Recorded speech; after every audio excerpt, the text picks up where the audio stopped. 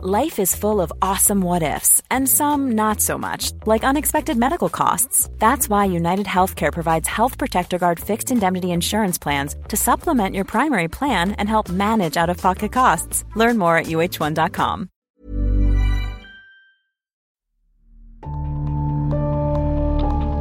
It was just the most massive thing I've ever seen. To tell you the honest truth, I thought, well, we're the only ones left on this planet. Something's happened. They've missed something here. The fear that went in me when I seen it was just, like the feeling, I'd say it was fear, but I've never felt that feeling before in my entire life. It's a weird feeling, like you can't explain it when you don't know. You feel like you're being followed, but you don't know what it is. We had two to our right, another one in front of us, another one to the left, and another one just across the road, shaking the daylight out of the tree. All we get was big red eyes. I remember waking up and looking at the end of the bed, and there was a figure there, almost insect-like, and then I blacked out. Welcome to the show, everyone. My name is Cade Moyer, and you are listening to the Believe Paranormal and UFO podcast. If you have had an encounter and would like to share it, please get in touch with me. My email address is believepod@gmail.com. If you enjoy the podcast, be sure to leave us a rating or review wherever you listen, and head on over to our website, believepod.com, and consider becoming a member to get bonus episodes and video content.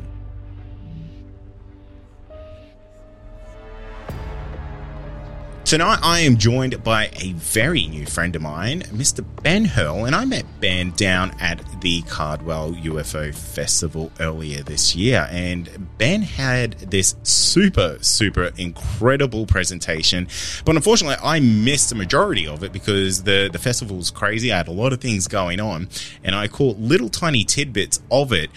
So I had to get him on the show to talk about some of the more weirder UFO cases in Australian history. So, Ben, welcome back to the podcast. Yeah, Kate, thank you so much for having me on. It's a pleasure to be here. I love your work, and it was fantastic meeting you at Cardwell. It's great to meet new people. That's why you go and do these events. Yeah, absolutely. And that was my first time at that event, and I was very suspicious about how much I was going to enjoy it. And from the get-go, it was just a blast from start to finish. So, you actually hosted the event, and you did such an incredible job of it. You're like this amazing ringleader of like handling us crazies and keeping us all in line. So hats off to you for that, mate. Yeah, thanks for that, mate. Because I come from Victoria, and we had no pre-meeting or just strategy discussion or anything. I just rock up to the hall on the day, and it just happens. yeah, absolutely. It was like, just get into it, and the speakers were like so varied. You had a lot of people who were like very grounded, some people who were like a little bit in the middle, and some people who had some like very different thoughts to, I guess, a lot of the phenomenon. And it was a really good, like, melting pot of ideas and different points of view, which I thought was like a really fantastic outcome for an event like that. Yeah, it was. It's such a, because what they're trying to do at an event like that is they've got to appeal to a whole cross section of the paranormal UFO market. There's people that have all sorts of different interests in it because it's such a multifaceted phenomenon, So, and that's a big challenge for a festival or a conference or anything like that, is to have something for everybody. Yeah, absolutely. And I think this event does it does it very well. And I highly recommend anyone who's kind of been on the fence about going to it to definitely check it out, because I'll be going again to all the future ones that I can possibly get to. I'm kind of ashamed that it took me so long to kind of get around to doing it. But now there's no stopping me. I'm going to be an expo junkie. Yeah, 100%. And the thing, like in America, this stuff is there in a huge capacity. And in Australia, we do everything on such a smaller scale. And I've done conferences before, helped organise them, and it is just hell trying to make conferences and festivals and expos. Bringing it together is just one hell of a stress ball for the organisers. So Yeah, Australia really needs a groundswell of support for these events like Cardwell. And this as well as my third time going up there. And I just said, I've got to support an event like this because there's no other one like it in Australia. Yeah.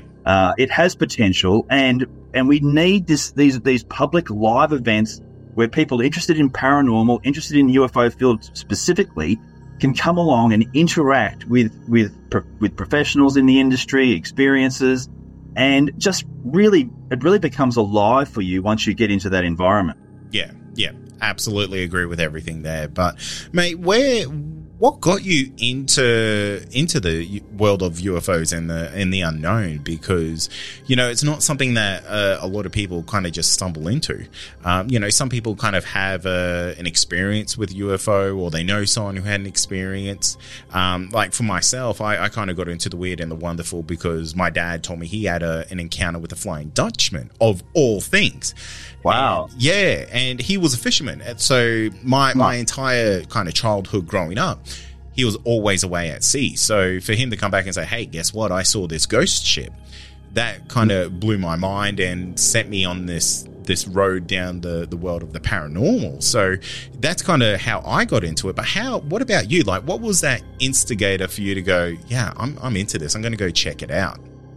It's been an innate part of my life since childhood. So the first books that I ever bought through the Scholastic Book Club back in the early 70s were books on UFOs, the very first books. And it's had this organic part of my DNA from the very get-go. And I always intuitively believed that this universe is a lot bigger and more complex and varied in the way it operates than we can possibly understand. And that Flying Dutchman thing alone would be 4 episodes with me. Yeah. Like, you know, there's so much you could talk about just with that alone and how that is. So it's always been there in my life. It's riffed along in the background at different periods in time. It's been to the forefront, gone to the background, but it's always been there. And it was around about 2010 when I made the decision that I was actively going to become an investigator. I thought I had done a lot of other things in my life, and I thought now's the time. I want to be an investigator, and I want to be around people who are fascinated by this whole phenomenon. So I went down to Melbourne. I don't live in Melbourne. I live 3 hours east of Melbourne, and I met a guy, George Simpson, who was on your show. Yeah, George is a lovely gentleman. Yeah, and George was having the only thing in Victoria was George's meetings at the Chelsea Caravan Park. With about maybe 15 people turning up. That was the only thing happening in Victoria. And I sought that out from 3 hours away. I drove down and I went to a couple of his meetings. And from there I met other people and became the director of Victorian UFO Action, which came out of that. And then we had a state-based group. And I then spent the next 10 years basically coordinating the group, doing current investigations, doing cold case investigations, making videos about all of that. And then we also arranged a couple of conferences, speaks, talk nights, and all that sort of stuff along the journey as well. And I was going to Melbourne once a month from 3 hours away every month to coordinate this particular group in Melbourne at that time. And I had my own experiences also. People say, have you seen a UFO? Yes, I've seen UFOs. That's no question about that. I've had some stranger experiences as well. And so the whole thing from the very genesis was from childhood right through into adulthood, where in 2010 I thought, right, I'm leaping into this in a major way. And that brings us up to this point this evening, sitting here having a chat to you. So, and there would be episode upon episode in all of that. But that's the basics of what got me, of how I got involved. Yeah. It's funny, like there's something just inherently curious about the unknown in the world, and I think I had a very similar connection to it because I was quite young when my father told me that he saw the Flying Dutchman. I was in primary school, so I was very, very young, and I was very much like the same as you, is that as soon as those kind of school book clubs came around, I was always the kid getting the weird books. That's me. Yeah. I've got a vast collection here. two peas in a pod, mate. Yeah. I actually sought out the book. My primary school had one book on UFOs, and I borrowed it. And then when as an adult, I thought I must track that book down, and I actually did. I found it, and I bought it, and now it's in my collection. The very first book that got me interested. So it's it's come full circle in that regard. Yeah, it's so funny, Ben, because I am on the hunt for 2 books that exist out there. I kind of know what the covers are, but I just can't remember the name of these books. So I'm always looking for like these like weird facts of the world type of books, because in my mind, one that really sticks with me that kind of made me go down this massive route of the unknown, because it had the Flying Dutchman in this book. It was like this UFO on the cover. I swear it even had Nessie on the front, and it was all kind of like illustrated throughout it, because obviously it was for young children at the time. And I am on the hunt for that. I would pay just ridiculous amounts of money to get that back into my library. And the second one was this almost tiny pocketbook that somehow knew every alien race that existed and kind of catalogued them within it. And it was kind of like in this maroney brown little book. And those 2, for some reason, just really stick in my mind. I might be able to help you out with some of that. So after the show, I'll send you a couple of images. Yes, that would be amazing. I think you're the man to help me out. But so you go from like having this, just, I guess, general curiosity about the unknown, and kind of knowing that, or having this feeling, that we're not alone in this universe. How do you go from that into becoming a genuine bona fide investigator? Because that's a pretty big leap. You go to a couple of, well, I would imagine you went to probably hundreds and hundreds of these kind of meetings and gatherings.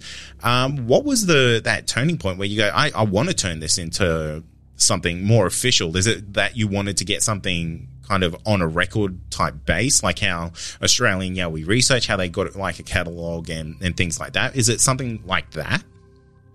Yeah, we had all those intentions of doing all of that, and we succeeded and failed at the same time. And that was one of our goals, was to create a web page that had all these cases, links, and everything like that to all the work we'd done and everything like that. But as you probably well appreciate, the amount of work that goes into putting all that together is huge. And when you have limited numbers of people, time, and cash, that all conspires against you to sort of achieve that. And that was kind of like a byproduct of what I wanted to do from a personal perspective. Like, for me, it was like, I want to stand in a field. I want to look at a mark on the ground. I want to look at stock that's been scared and terrified. I want to talk to witnesses who don't know what the hell happened to them. And that was the personal connection for me that made me say, and I want to be able to do this. I want to become a professional in this particular field. Yeah. Now, there's courses you can study and all that sort of stuff, but there's not actually any defining qualification to be a researcher. You just have to have the burning interest. I think that's the first and foremost thing. Anybody can do this. You don't need, and I hate the word ufologist, because to be an ologist implies that you've studied something at university to become an ologist. An archaeologist, a biologist, it's and no one is a ufologist. You don't go to, absolutely. You don't go to Sydney or Melbourne University and study a 5-year course and do a postgrad studies in ufology. So, so that doesn't exist. For me, it was about, you must have the burning passion, desire, and curiosity about it. You must have an open mind, but you must also apply that to some level of scientific analysis as well. So I was never from the point of view of just accepting what I was told or accepting what I was shown, or even an agenda of proving that UFOs exist. That's not my interest. I'd never had any intention of proving UFOs exist. I did it because I loved it. Yeah. It wasn't because I had some overwhelming agenda to bring this out to the world and show people. No, I was doing it because I just loved it myself. And that was my initial impetus for getting involved. Now, once I got involved, once we started doing things and you see that all these other people enjoy it as well, that became a really satisfying part of what I did, seeing team members thrive, seeing that everybody was thriving on having the ability to get together and make something happen and hire a city hotel and hire a convention center and fly people in from all over the country. It was amazing to have those experiences, as much as it was terrifying and all that as well at the same time. It was stressful.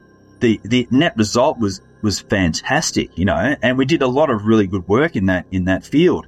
So all of those things sort of compounded from personal obsession, personal interest, through to having a broader goal of bringing it to a team and then bringing it to the public, whoever the hell's interested. Because, in the public, it's like everyone has an opinion on... So, like, not everyone's into UFOs. That's a fact, And when all this stuff comes out, ultimately, it's going to be a lot of people have to have some worldview shifts going on, I can tell you. But for someone like me, you, and other people who are out there who listen to this program, it's not a big jump to, if the official word comes out, it's not a big shift for us. But for other people, it's a huge shift, and I've encountered every type of attitude along the way about this topic, from outright believers to outright debunkers and everything in between along that scale. Yeah. So you find that, and you can't make people believe or not believe. It's completely up to them. That's a personal choice. But one thing I will say is, now I don't care what the weekend's golf results were, right?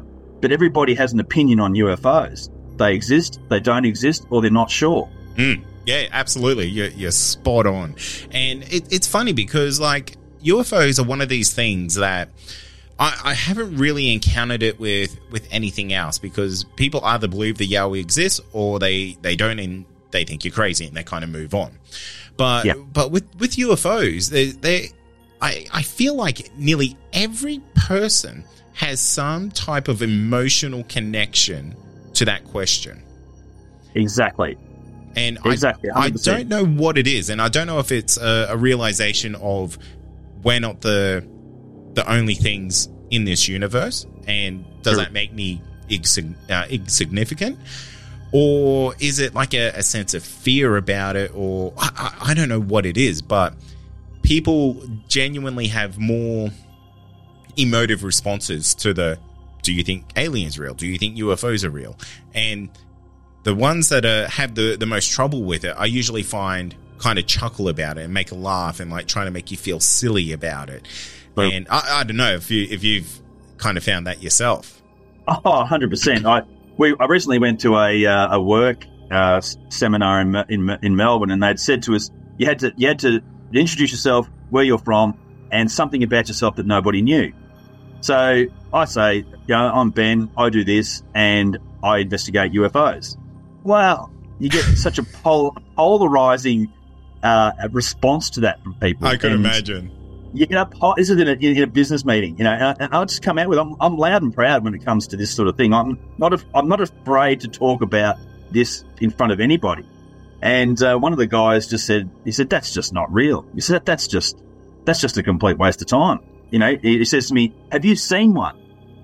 And I go, yeah, I have, but it's not about me seeing one, that's great for me, but if I see one, you didn't see one, so that doesn't do anything, And I said to him, you're entitled to feel however you feel, and I'm not going to try and influence you one way or the other. I'm not pushing something on you here.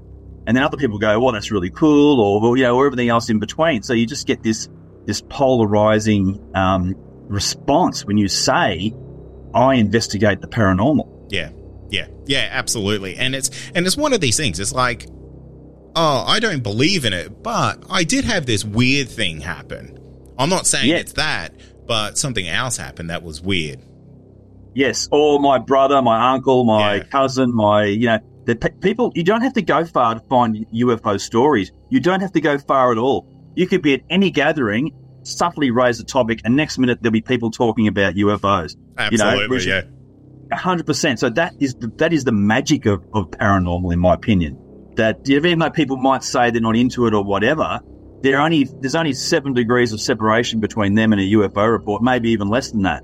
So it's a very very common, even if it's not part of your direct daily experience, everybody is not that far away from an experience. Oh, absolutely. I would even say it's 3 degrees. There's 3 points of contact in someone's life who would have an encounter with something that they can't explain. Yes. Yeah, it's extraordinarily common. It is. And And I think that's what people have to realise, that it is such a common occurrence. People say it's an extraordinary thing, and it is, but it's also very common. You know, now I'm not saying that you could go outside and look at the night sky for a month on end and see nothing but satellites, right? And the International Space Station, and that's about all you're going to see up there. And the paranormal is a little strange like that. But if you walk out and take your bins out one night, you could see a flying saucer at low altitude right in front of your eyes. So that's the strangeness of the phenomenon too. It finds you, you don't find it often. Yeah, you know? 100%. And that's something that I always bring up with this podcast, is that the guests that come on here are so varied. Like, we've had lawyers, we've had doctors, we've had a surgeon come on here. And, wow. you know, they all use like a fake name, because I respect that. But right. the paranormal, or the weird and the wonderful, like, it doesn't discriminate. Like, it doesn't give a crap who you are. If you're going to see something, you're going to see something. Yes. That is so true. You are kind of almost destined to this result if you're going to be a part of it. And what I love the most as a researcher and an investigator, I love a witness who had no prior interest in the topic at all. They are my most favourite witnesses at all. Yeah. People like, often it'd be things like policemen, farmers, those type of guys. They're too busy. They're not into flights of fancy. They don't follow any of this stuff. But boom, they have an experience. And I've spoken to senior level inspectors in the Victorian Police Force. I've stood in the field and spoken to farmers. Mm-hmm. I've spoken to all manner of occupations and people from all walks of life. And they all are basically relating the same thing. I had an experience. I don't know what it was. I want to know what it was. I will probably never know what it was. And that's a very common attitude and response you'll find from people who have experiences. And some people have a one-off high strangeness level experience, which we'll probably talk about tonight, some of those cases. Or there's people who have ongoing experiences. You know, there can be a lifetime of experiences. Yeah. So this thing is a tapestry that weaves in a very, very unusual, and you cannot put your finger on it in any kind of way. And that's what I love about it. Yeah, absolutely. I think the thing I love the most about the paranormal, I say the paranormal like as this encompassing kind of term for, UFOs, the cryptids, everything, is that the more I learn about it, the less I realize I know. And I think it's just the best thing, because I would love to go into every story and every encounter kind of just completely blind, because for me, it's like the best treat that someone is sharing this life-changing encounter that they've had with me. And every time it's different. Like, it is always different. And that is just the most amazing part about the paranormal. Oh, it is, and it's a position of trust. When someone wants to share their experience with you, whether it's standing around a barbecue or sitting down with an investigator and a notepad and a video camera, whatever level that is, someone trusts you enough that you're going to listen to the story, that you're not going to ridicule them and put them down. It's a position of high responsibility. I regard that as anyone who is investigating it, anyone who is open-minded about it. And people need to be encouraged to bring these stories out. I just weep for all the stories we've never heard about. Yeah, absolutely. And that's exactly it. Like, for every one person that comes forward, there would be thousands of others who are the complete silent majority, which is, I don't know. Like, I really hope we see a changing of that tide, because I like to think that, people like us, we create these really safe spaces for people to share their stories. But I completely understand why some people can't, because it's world-breaking events. Yeah, exactly. Yeah, you have a job that obviously job and family are probably the two things that will restrict you from saying something. Obviously historically pilots are in that position. Pilots having you're never going to hear about it. Even if they do report it, it's going to go to the airlines records, and you can't FOI an airline. No, and they all sign NDAs, so they can't talk about anything. They don't have to tell you anything. Yeah. The government's responsible for telling you things, and you can FOI a government. You try and FOI Qantas. See how far that gets you. Okay? No way. Private companies completely off limits. And that's why all the EBE stuff is being dispersed to private industry, so they don't have to show you. You know, like that's pretty clear, I think, at this point in time. Oh, 100%. And those are all rabbit holes that I could go down with you for hours and hours. But I do have to I want to steer us a little bit back on track, because otherwise I'm gonna talk to you for hours, mate. And obviously we're gonna get you back, because we gel so well, Ben, and I feel like any conversation we have is going to be difficult to limit it to our hour slot. But mate, like I said at the start here, I'm spewing I missed a couple of really good chunks of your presentation at Cardwell. And one thing that you kind of said there just before really did pique my interest about the high strangeness that kind of goes on with UFO encounters. It doesn't really seem to kind of happen with the paranormal. Happens with Yowies a lot. Yes. But UFOs all the time. So, mate, have you got some cases that you can kind of share that kind of go down that route? And now, a quick word from our sponsor.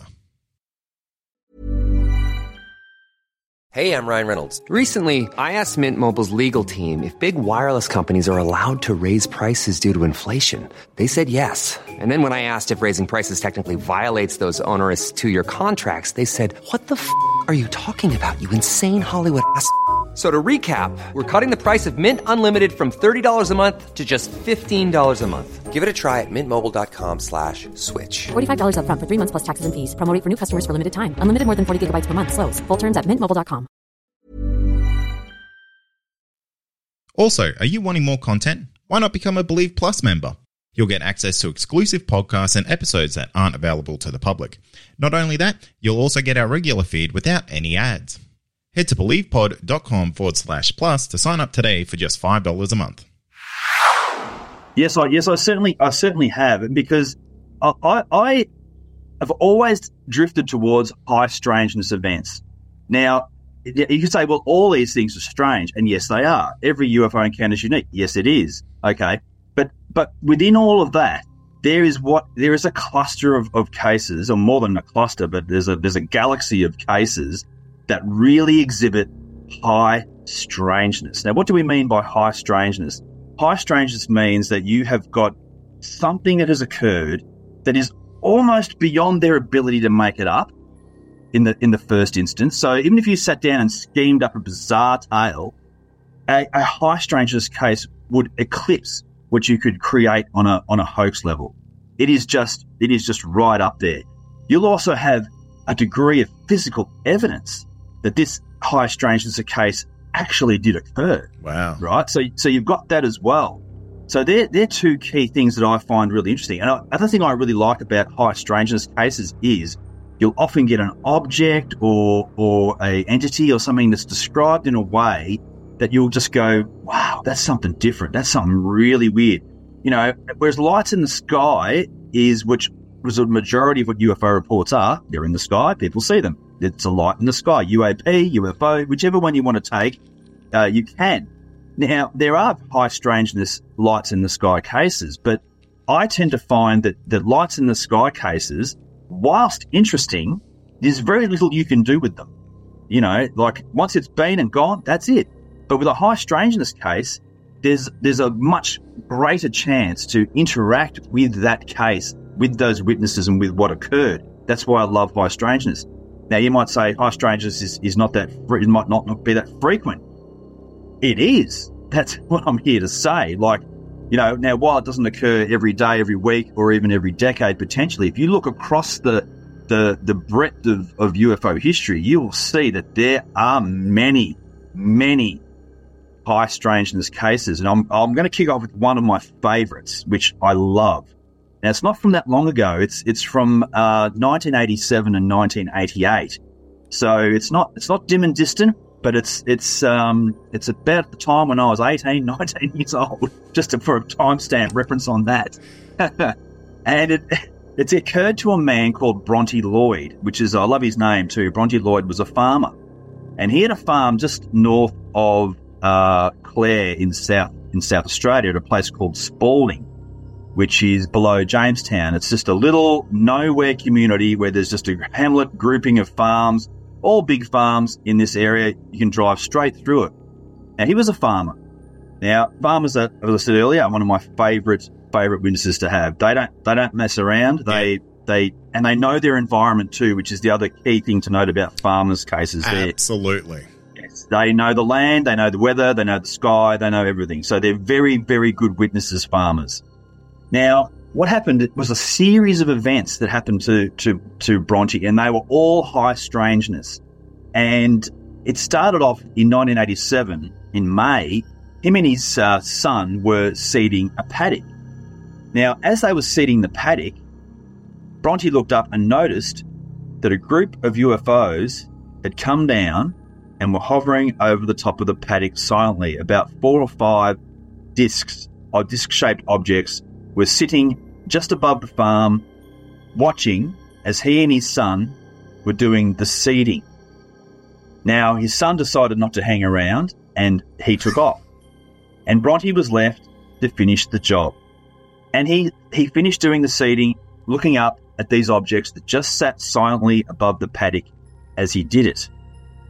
Now, the very next morning, he awoke before dawn, and he said he was lying in bed, and it was as though time and space was suddenly suspended. Time and space suddenly suspended.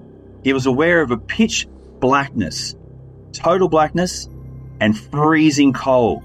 He couldn't move, and he thought he was having a heart attack. This is the night after seeing these objects above the paddock. He thought he was having a heart attack. He felt himself floating upwards, and he felt something was being pushed against either side of his cheeks, and he felt this intense pain.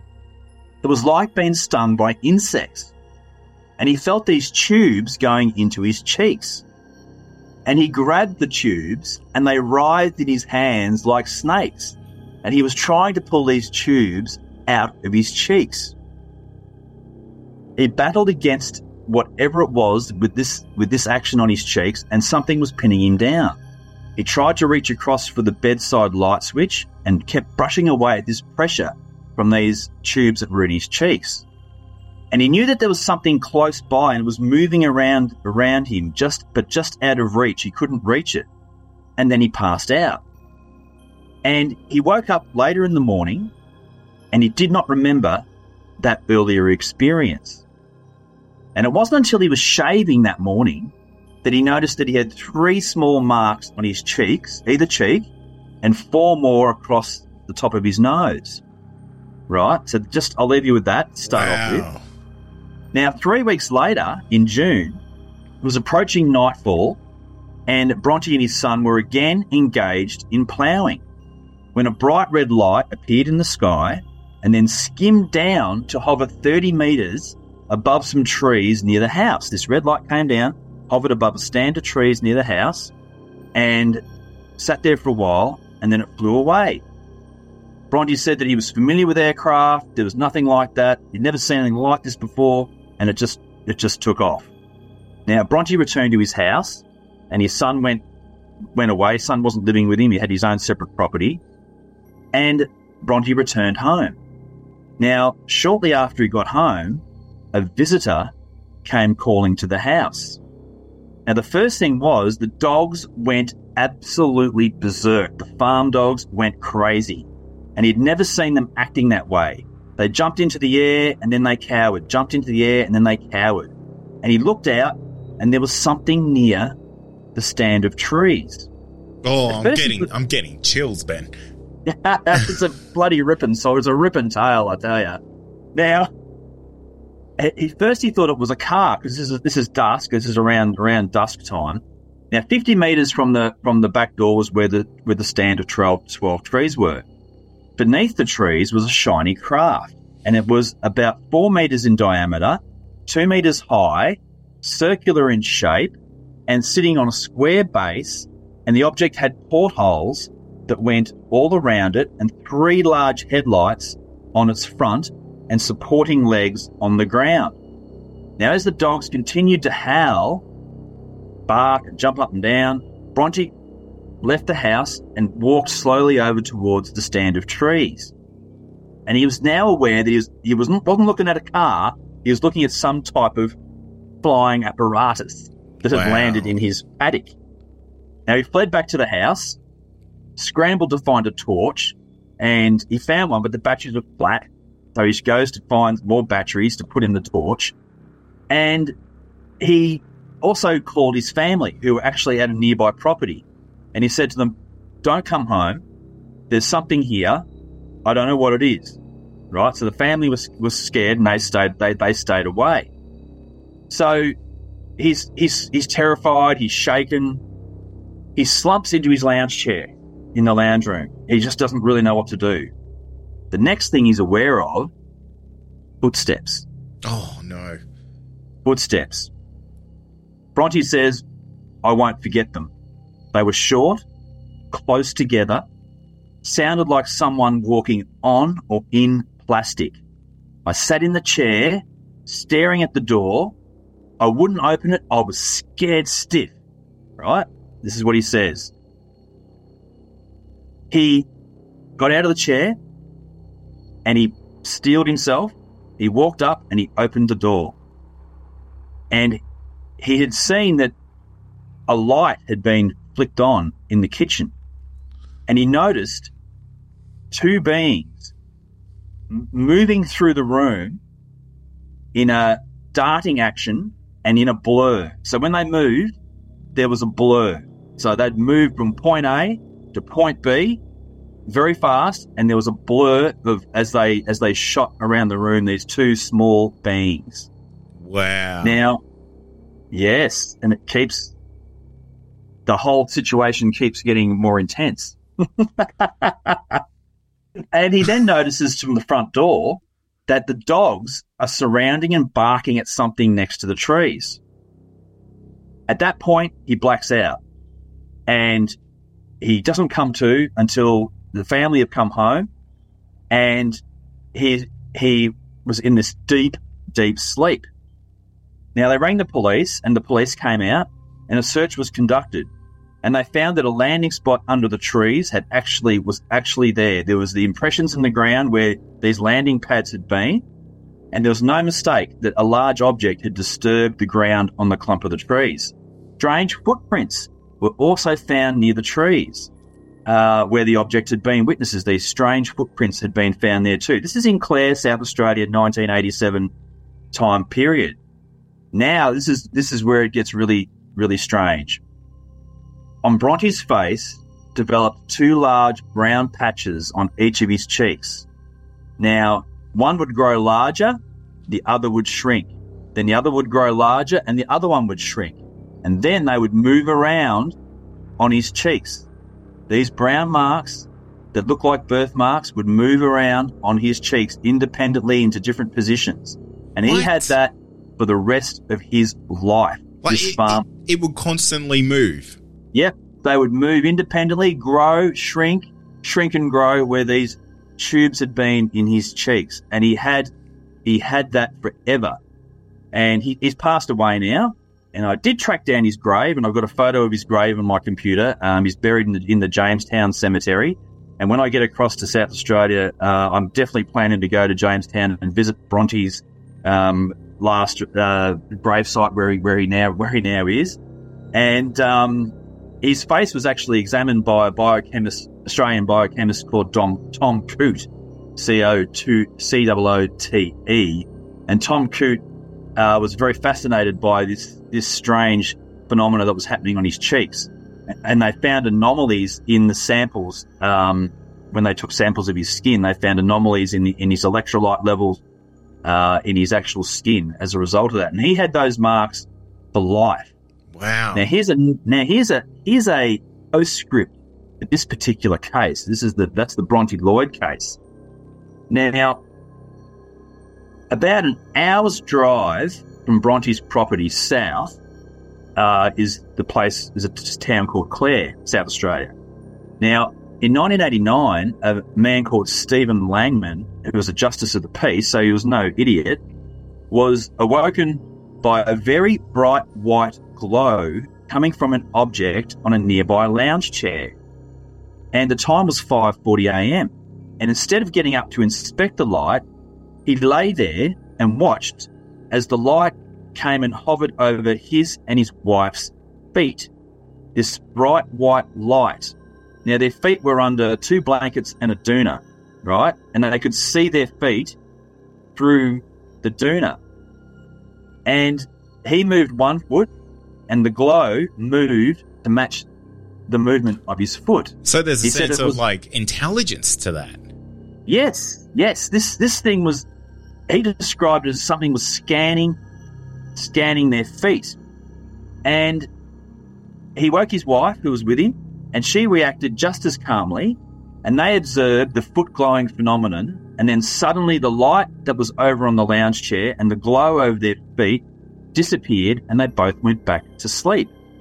Now, his wife said that they were not frightened at the time, but a few months later, she had terrible difficulty sleeping, and she was scared to sleep as she had not been able to sleep. She had a lot of trouble sleeping about a month after that event. So this only occurred a year after Bronte Lloyd's strange encounter in the next town down. Wow. So, so this is these feet that were being scanned by a glow that would move with the feet and another white light off to the side. So these are high strangeness cases. That's a definition of 2 high strangeness cases. I'm not going to lie, that Bronte encounter, like that whole set of high strangeness is genuinely terrifying, and I'm shocked that is not like a household story for UFO and potentially like entity interaction. Yep, that's nuts. Like the fact that this guy went through the rest of his remaining life with this condition of like this skin condition of these things moving around and changing size, like that's unheard of. Like I'm no doctor, I'm no skin expert, but I've never heard of anything like that. Like that's not normal. Like that is the definitive of like being weird. Yes, it is my flagship high strangeness case. It's the one that I always lead with, because I love it. You've got this farmer, a man looking for no publicity, no fame, didn't make $1 out of it. It didn't become it's not a household story. It's not a Westall. It's not a Fred Valentich. It's not a Kelly Cahill. Yeah. It's none of these encounters. It's an unknown case. Now it's hard to track down online. You can find some information on it online. There is some information online, but it is not highly available out there. It's just not out there. And it's a great case because it has physical evidence. It has a chain of high strangeness events. It has a credible witness. It is, and it has stuff you just couldn't make up. Like it's just amazing. Yeah. And the fact that there's even potentially an archived police report for the call out there is just even further credence to this incredibly terrifying encounter. I can only imagine the thoughts that that whole Lloyd family was having when this type of stuff happened. Like the son, obviously bailing while the UFOs are above him. Like I genuinely don't blame him. The dad is obviously an extreme salt of the earth character to go stuff the UFOs. I need to get this done. Like this is the family livelihood. I need to do it. Like that is a genuine hardcore farmer as it comes. I don't know how they go through their whole life with that just being that's their normal, and that's the terrifying part of that, because that encounter just didn't like leave a mark, and no pun intended, like in that moment it left a mark for his entire life. 100%. Now I've got another case from Victoria where a farmer was ploughing a field in Wimmera in Victoria, and he had this very similar thing on the tractor, and this red light came down and it flew all the points of the paddock as he was out there ploughing this field.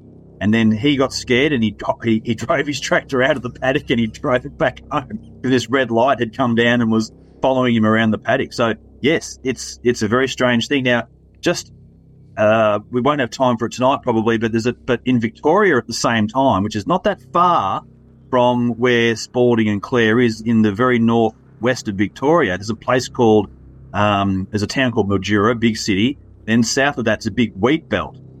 And in that wheat belt, there was another farm that had another series of strange events that riffs off and parallels the Bronte story slightly differently, but also on a broad level, there's similarities in terms of multiple events on a farm with people. It's really incredible stuff. You know, is that a fairly recent encounter? No, that's also 1987, 1988 at the same time. Really? So it's the same time period as the Bronte one. I mean, I suppose I can share it now on a basic level. No, let's like dive into it, because I'm pretty interested, because, you know, I've interviewed someone from around that region, and that name of what you said there it sounded really, really familiar.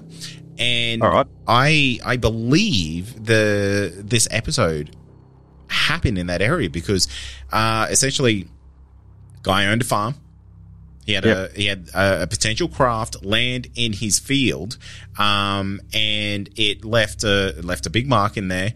And he believes that there was entities coming out of this thing, but he was just too petrified to investigate it. Like, his dog jumped off his little 4x4 kind of cart thing, barreled it back, and he's like, "I'm done. I'm out of here." And went back the next day and crop circles. Yep. Well, there's a long history of crop circles in the Mallee. Mallee is the northwest of Victoria, and it has a long history.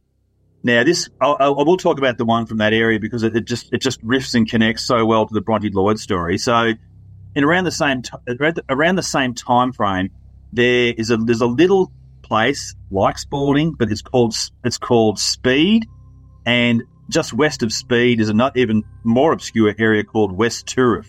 Now, West Turriff is the actual location of this next one we're going to talk about. Speed's just a little truck stop on the way up to Mildura, and then West Turriff is just a group of farmhouses, eerily similar to the Bronte Lloyd situation. So, now what had happened there was a farm owned by Max and Nancy Jolly was the farmers who owned this property, and their son Stuart was there as well, and he was on the farm, and the three of them are the central characters in this particular story. So what happened was they had started seeing strange lights at night, and so had their neighbours. The neighbours had been out at night, and they were seeing strange lights in the sky. Now, one morning when Nancy woke, she went outside and she went to turn the tap on the tank, and she found that the 4,000-gallon house tank was completely dry. There was not a drop of water in it, whereas the day before, the tank had been completely full. Overnight, there's no water. There's no water on the ground. The water's just gone. And she was puzzled. They said they had no idea what had possibly happened to 4,000 gallons of water from their tank. Now, on another evening, the son was home and he was asleep in bed, and all of a sudden he heard this extremely loud noise, like a jet engine mixed with cicadas. This high-pitched sound. He runs outside the house, and there's just a vacant sky. There's nothing around. Just black night sky. The dogs have run off. The dogs would have come and followed him outside. The dogs have gone. Then, another night, while his mum and dad had gone off to a meeting, all the sheep in the sheep paddock, 700 ewes, 700 of them, right, are all bleating and going crazy. And he walks outside and he looks over to the sheep paddock where there's 700 ewes. They are all climbing over the top of each other in the far corner of the paddock, and they're all trying to get away from something. Oh, wow. And on the other side of the paddock is this giant golden globe that's hovering there. And it's slowly pushing the sheep all into the back corner of the paddock. And the sheep are just going crazy. And the neighbours' sheep are going crazy. They're all running and jumping over fences as well. All the animals are going stark crazy. Now, his mum and dad, and the object takes off. His mum and dad come home. They get a couple of torches. They go out into the paddock. And the sheep are just all frothing at the mouth. They're just terrified sheep. Now, as they're walking around, they also find a wedge-tailed eagle. And the wedge-tailed eagle's on the ground, and it's just totally disorientated. It's flapping its wings. It can't fly. It's like the bird's drunk. And so the bird and the sheep were both completely out of sorts. Now, the next day, they went back to the paddock and had seen that the eagle wasn't there, so it must have come to its senses, and it must have flown off. Now, they were due to do their harvesting of the wheat, and the two harvesting contractors come in with the big combine harvesters. They go into the paddock to start doing the combine harvesting. They sit 5 metres off the ground. They stop the combine harvesters, and there's 5 rings in the paddock. No. Yep, 5 rings are in the paddock. One's about, I think, I haven't got my notes in front of me, but I think it was around about a 6 metre ring and 3 metre rings. Now, they had an investigator come up from Melbourne, John Ockertell, who I know John personally, and John came and investigated the crop circles. Now, they found there was actually a vast variety of circles right across the entire farm, plus the neighbouring farms. There was over 400 circles. Oh, my goodness. 400 circles. Now, when you were in the circle, it was hard ground. Outside the circle is soft, tilled soil. It was in the ring, it was like it had been baked. And it was baked down to about 8 inches. Hard baked ground.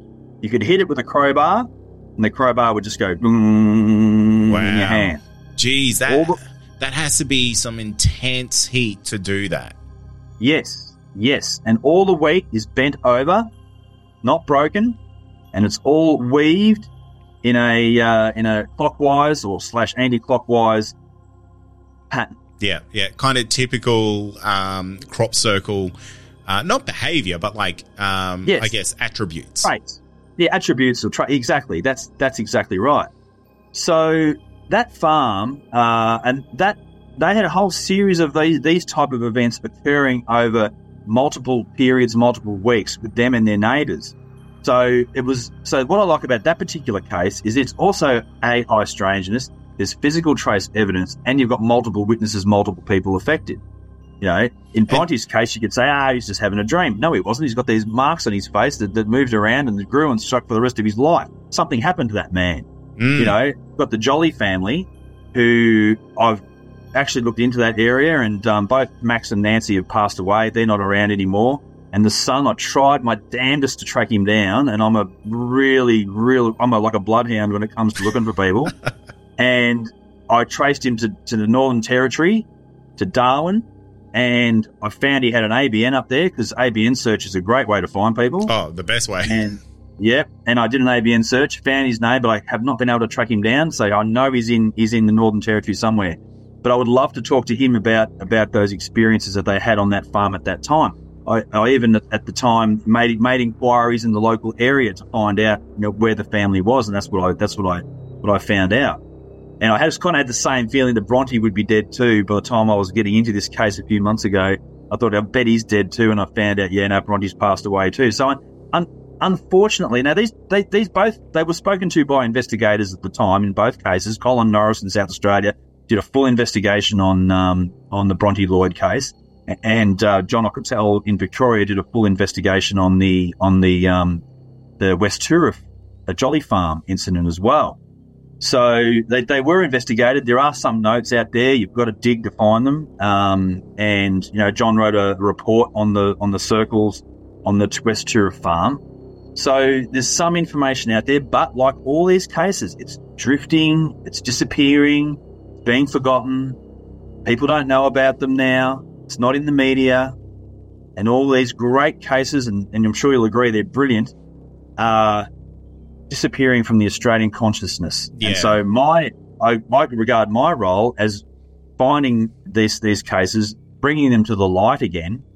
And lots of people like Bill Chalker and Keith Basterfield have done brilliant work, doing a lot of work with Australian UFO cases. A lot of these cases have been investigated by them as well. They've written reports, they've done all that over the years too.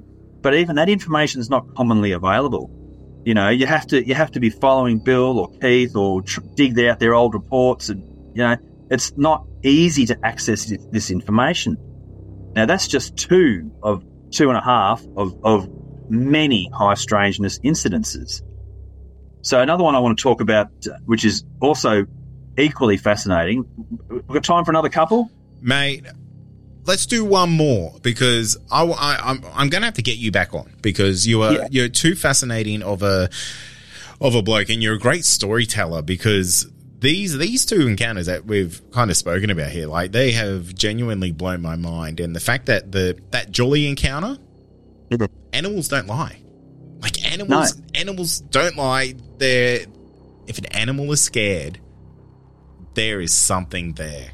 And that is the most telling part of that entire encounter, in my opinion. But, mate, let's finish with one more, because I'm going to get you on for a whole series. We're going to do, like, the unknown Australia. Yeah. Let's do it. Let's do it. I'm keen. There's a lot of gold here, I tell you. Definitely. Now, this time we're going to go to Kempsey. So Kempsey is in New South Wales. It's on the Macleay River. Now, this is long forgotten to history as well too. But Bill Chalker investigated this at the time. This is 1971, right? So we're going back a little further in time. But the Kempsey flat was an incredible UFO period of activity in the Kempsey district that occurred for about 3 years. That's a long time. Yep, even up to 1975, actually. Wow. From 1971, 1972, 1973, there was an unprecedented amount of UFO activity in and around the Kempsey area. The one we're going to talk about kicked it all off, and it's an absolute beauty. So I did a 3-episode series just on Kempsey on my show. I did 3 episodes just on Kempsey. That's how full and rich that whole flat is at that time. But just to give you an idea. But we're going to talk about one particular incident, my favourite, from the Kempsey case. So it happened on the 2nd of April, 1971. There's a couple of months in Australia that are important to UFOs. April's one of them. October's another one. Right? So this happened in April. So the reason I say that is because if you're familiar with Westall, Burke's Flat, all those cases, they all occurred in April in different years. So April's always been a significant UFO month. Now, there's a little town just out of Kempsey called Greenhill. It's just 5-minute drive off, and it's right on the Macleay River. It's only probably 3 blocks of houses. Not very big. Now, one of the most extraordinary things happened there on the date of the 2nd of April at 10 p.m. Now, a man and his wife had been out visiting friends. They came home, and about 9:30 they got home, and they're sitting in the lounge room, they're watching TV, and the man's playing with the baby on the floor. He decides, I want to get a drink. So he walks out to the kitchen, doesn't turn the light on, and as he walks towards the kitchen sink, he sees a face staring in through the kitchen window. A face, this white face. Now, the window is 7 feet off the ground. Okay? The window is 7 feet off the ground. This white, he described it as a white, circular, round-shaped face was looking in through the window. Now, the man was sucked out through the window. This is reported in the Argus, the Kempsey Argus, and the Kempsey Argus is the source material for all these reports, and they treated it seriously at the time. The local newspaper was really, really good. They took all these encounters seriously, and this one is the most outlandish of them all. But it's got supporting evidence. Wow. So he claims that he was sucked out through the window by a strange entity. So now what had happened was his wife was still in the lounge room and she heard glass breaking in the kitchen. And she thought her husband had actually broken crockery and glassware left to drain on the sink. She ran into the kitchen in time to see his hips and legs disappearing horizontally through the top half of the window above the sink. What? So then the man fell 7 feet to the ground outside the house, but he only suffered minor cuts to one hand and arm despite the top pane of glass being broken. He'd fallen out onto the bottom of the steps. There were steps leading down underneath the window. He fell down on his back 2.1 metres, got up, and his wife was stunned that he wasn't winded, he wasn't hurt, apart from a couple of scratches on his arm, and he ran straight down the driveway. And the terrified man was just totally had lost his faculties. And he ran down the road very upset. He told his wife that he'd seen a strange, small, saucer-shaped face pressed up against the kitchen window, and that he'd been drawn out head first through the glass window by some unknown force. He vowed he would not live in the house again, and he moved to Sydney. Wow. He never, ever went back to the house. Now, the Macleay newspaper at the time took photographs of the window. Now, the window is a square window, but there's a wooden strut that goes through the two panes of glass. Only the top pane is broken. The centre wood piece remained intact, and the bottom pane also was not broken. None of the glass fell on the inside of the house. All the glass fell on the outside of the house. There was no glass in the sink, no glass on the cutlery or the crockery. All the glass had been taken out like he had said, like a sucked force, been taken out through the window. So, whoever had sucked him out was either over 2.1 metres tall, standing at the base, or they were floating above, looking in through the house. To clear the sink in the kitchen, the man would have had to take a running leap through the window, and his trajectory would have carried him well beyond the back steps, where he had landed directly straight down out of the window. He'd fallen straight down onto his back. He was about 160 centimetres tall, and he weighed about 55 kilos. So he was not necessarily tall or necessarily heavy. And he was standing at a sink about 45 centimetres wide. His wife insisted that when he went through the window, he was not struggling or thrashing at all. He was just going straight through the window. And he went through a glass plane 51 centimetres wide, and 25 centimetres high. So it was quite narrow. That's very narrow. Yeah, very narrow, very oblong-shaped window. Touched nothing on the sink in front of him. And the next day, he had no soreness whatsoever. So that's one strange case. Now, that's very strange. Yeah. Then there's photographs of the window, of the sink, and what I did, being who I am, I Google Maps walked Green Hill to find the house, right? I went up and down every street, looked at every house, and I didn't actually find it, right? Then recently, before I went to Cardwell, I was reading and I found another snippet on the case, and it had one key piece of information that I hadn't had previously. It said that the house was right down next to the river. Right. So I went back and I searched all the houses along the riverfront there on Google Maps. Found the house. The same windows are there today. They're the same windows with the same little thing that runs across it, the same width. It's a weatherboard house. The weatherboards are all the same size as in the Argus photographs. So I know exactly where the house was, where the incident occurred back in 1971. Now, that was just the start of the Kempsey flat. And you know what? In today's age, that house has probably changed hands a couple of times. I guarantee you, Ben, if you would know the address, I probably wouldn't share it on here. But you put that address straight into Google, you'll either get a realestate.com listing for that or a domain listing, and you'll be able to take essentially a virtual tour throughout that house. Yes, exactly right. 100%. Exactly right. That is all so achievable now in this day and age. And I know it's the exact house because there's a photo of the wife standing next to the window, and when you look out the window, you can see the type of trees that are in the background, and bang, it's the same trees.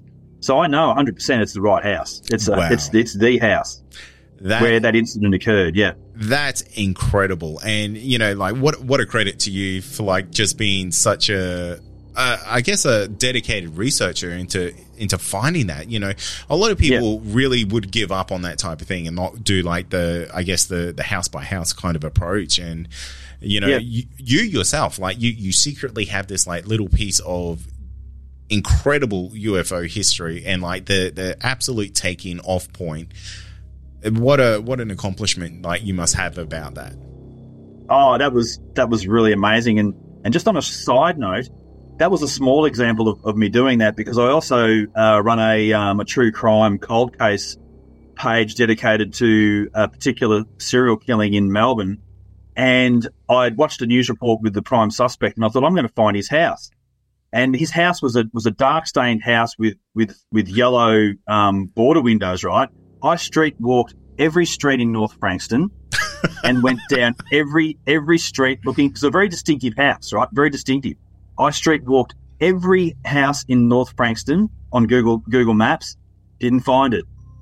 Did an ABN search. He lived in Seaford, the adjacent suburb, and I street walked in Seaford, found the house. So you're a genuine online sleuth.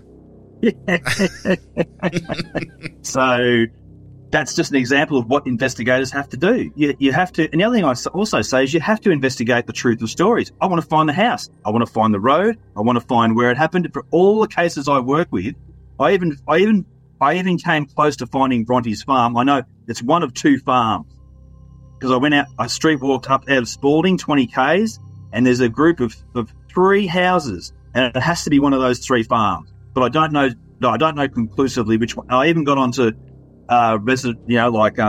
White Pages residential, Bronte type search. No, there's no one living there now. So I went through all the avenues I could and I knew he was dead. I knew I wasn't going to find him, but I was just trying to find if there's one of the family members still had a house there. No, couldn't find that. But you go as far as your legs will take you. Yeah, absolutely. And I tell you what, like you may be surprised, Ben, that someone who listens to this podcast may have a connection because we essentially with George Simpson coming on the podcast, he found a personal connection through this podcast to kind of get him another step of information for the Volantis case. Yeah, brilliant. Yeah. So if anyone knows anything about the cases we've discussed tonight, by all means, share it with you or share it with me, and that's not happy to always take on new leads. Absolutely, mate. And look, we might leave it there tonight. I have obviously a billion questions I could ask you about each of these cases, and I know you'll know them inside out. But you did mention earlier that you kind of did a bit of an online thing yourself earlier, where you spoke about a lot of these cases. And look, this is obviously an open invite to kind of get you back on the show. I'd love to chat your ear off 100 times. And I'm sure the listeners are just completely enthralled with these kind of hidden little gems of UFO history in Australia. And I genuinely had no idea about any of these, and like each one of them has blown my mind and kind of just sent chills down my spine. But where could people kind of find that stuff where you've maybe previously spoken about some of this before? Is there like an online area they can find you? Yeah, I've just wrapped up my own podcast, which I've been doing for about 18 months on an American network called UNX Network, and my show was called Unexplained Phenomena Australia. So if you go to YouTube and you find the UNX Network page and you go onto their page, click onto their live section, and you'll find all my shows that I've done about Australian paranormal, from UFOs, ghosts to Yowies, done them all. They're all on the UNX Network's channel. And not only will you find my shows, when you click on their live section, you'll find all their other great hosts in America that do a lot of shows, because my show was on an American network. And the only reason I've stopped it or put it on hiatus is because I'm writing a book at the moment called Australia's Strangest UFO Cases.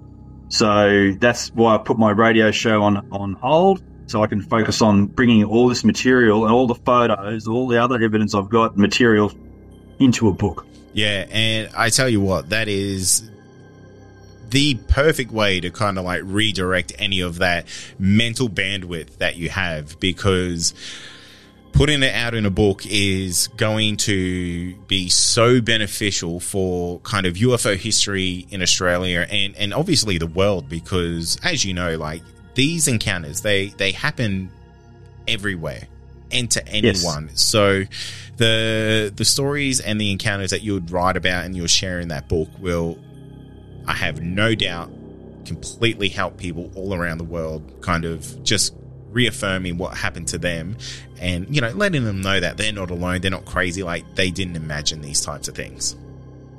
100%. Exactly. And in all my research, people say to me, Ben, where do UFOs occur? And I say they have been everywhere. And you might think that's a crazy statement, but no, if you research your local area, you research anywhere in Australia, you will find there is a rich UFO paranormal history everywhere. Yeah, absolutely. And it's something, I have a little side project that I'll talk to you about probably off the air, but maybe I can talk about it when this episode comes out. We'll see. But I think it'll be right down your alley. But mate, thank you so much for joining me tonight. It has been an absolute pleasure chatting with you.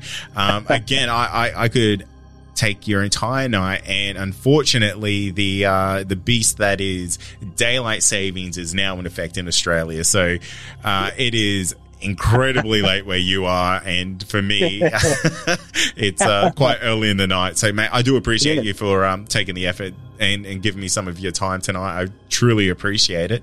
And mate, again, it's an open offer to get you on the podcast anytime you want. Sure thing, Cade. Thank you very much for having me, and no doubt we'll come back and share some more strangeness tales. Thank you for listening to this episode of the Believe Paranormal and UFO podcast. If you have had an encounter and you would like to share it, please get in touch with me. My email address is believepod@gmail.com. Finally, don't forget to follow us on all our social media outlets, and be sure to join our Discord server to talk to other listeners of the show. You'll find all these links in our show notes. Thank you. Why don't more infant formula companies use organic, grass-fed whole milk instead of skim? Why don't more infant formula companies use the latest breast milk science? Why don't more infant formula companies run their own clinical trials? Why don't more infant formula companies use more of the proteins found in breast milk? Why don't more infant formula companies have their own factories instead of outsourcing their manufacturing? We wondered the same thing. So we made ByHeart, a better formula for formula. Learn more at byheart.com.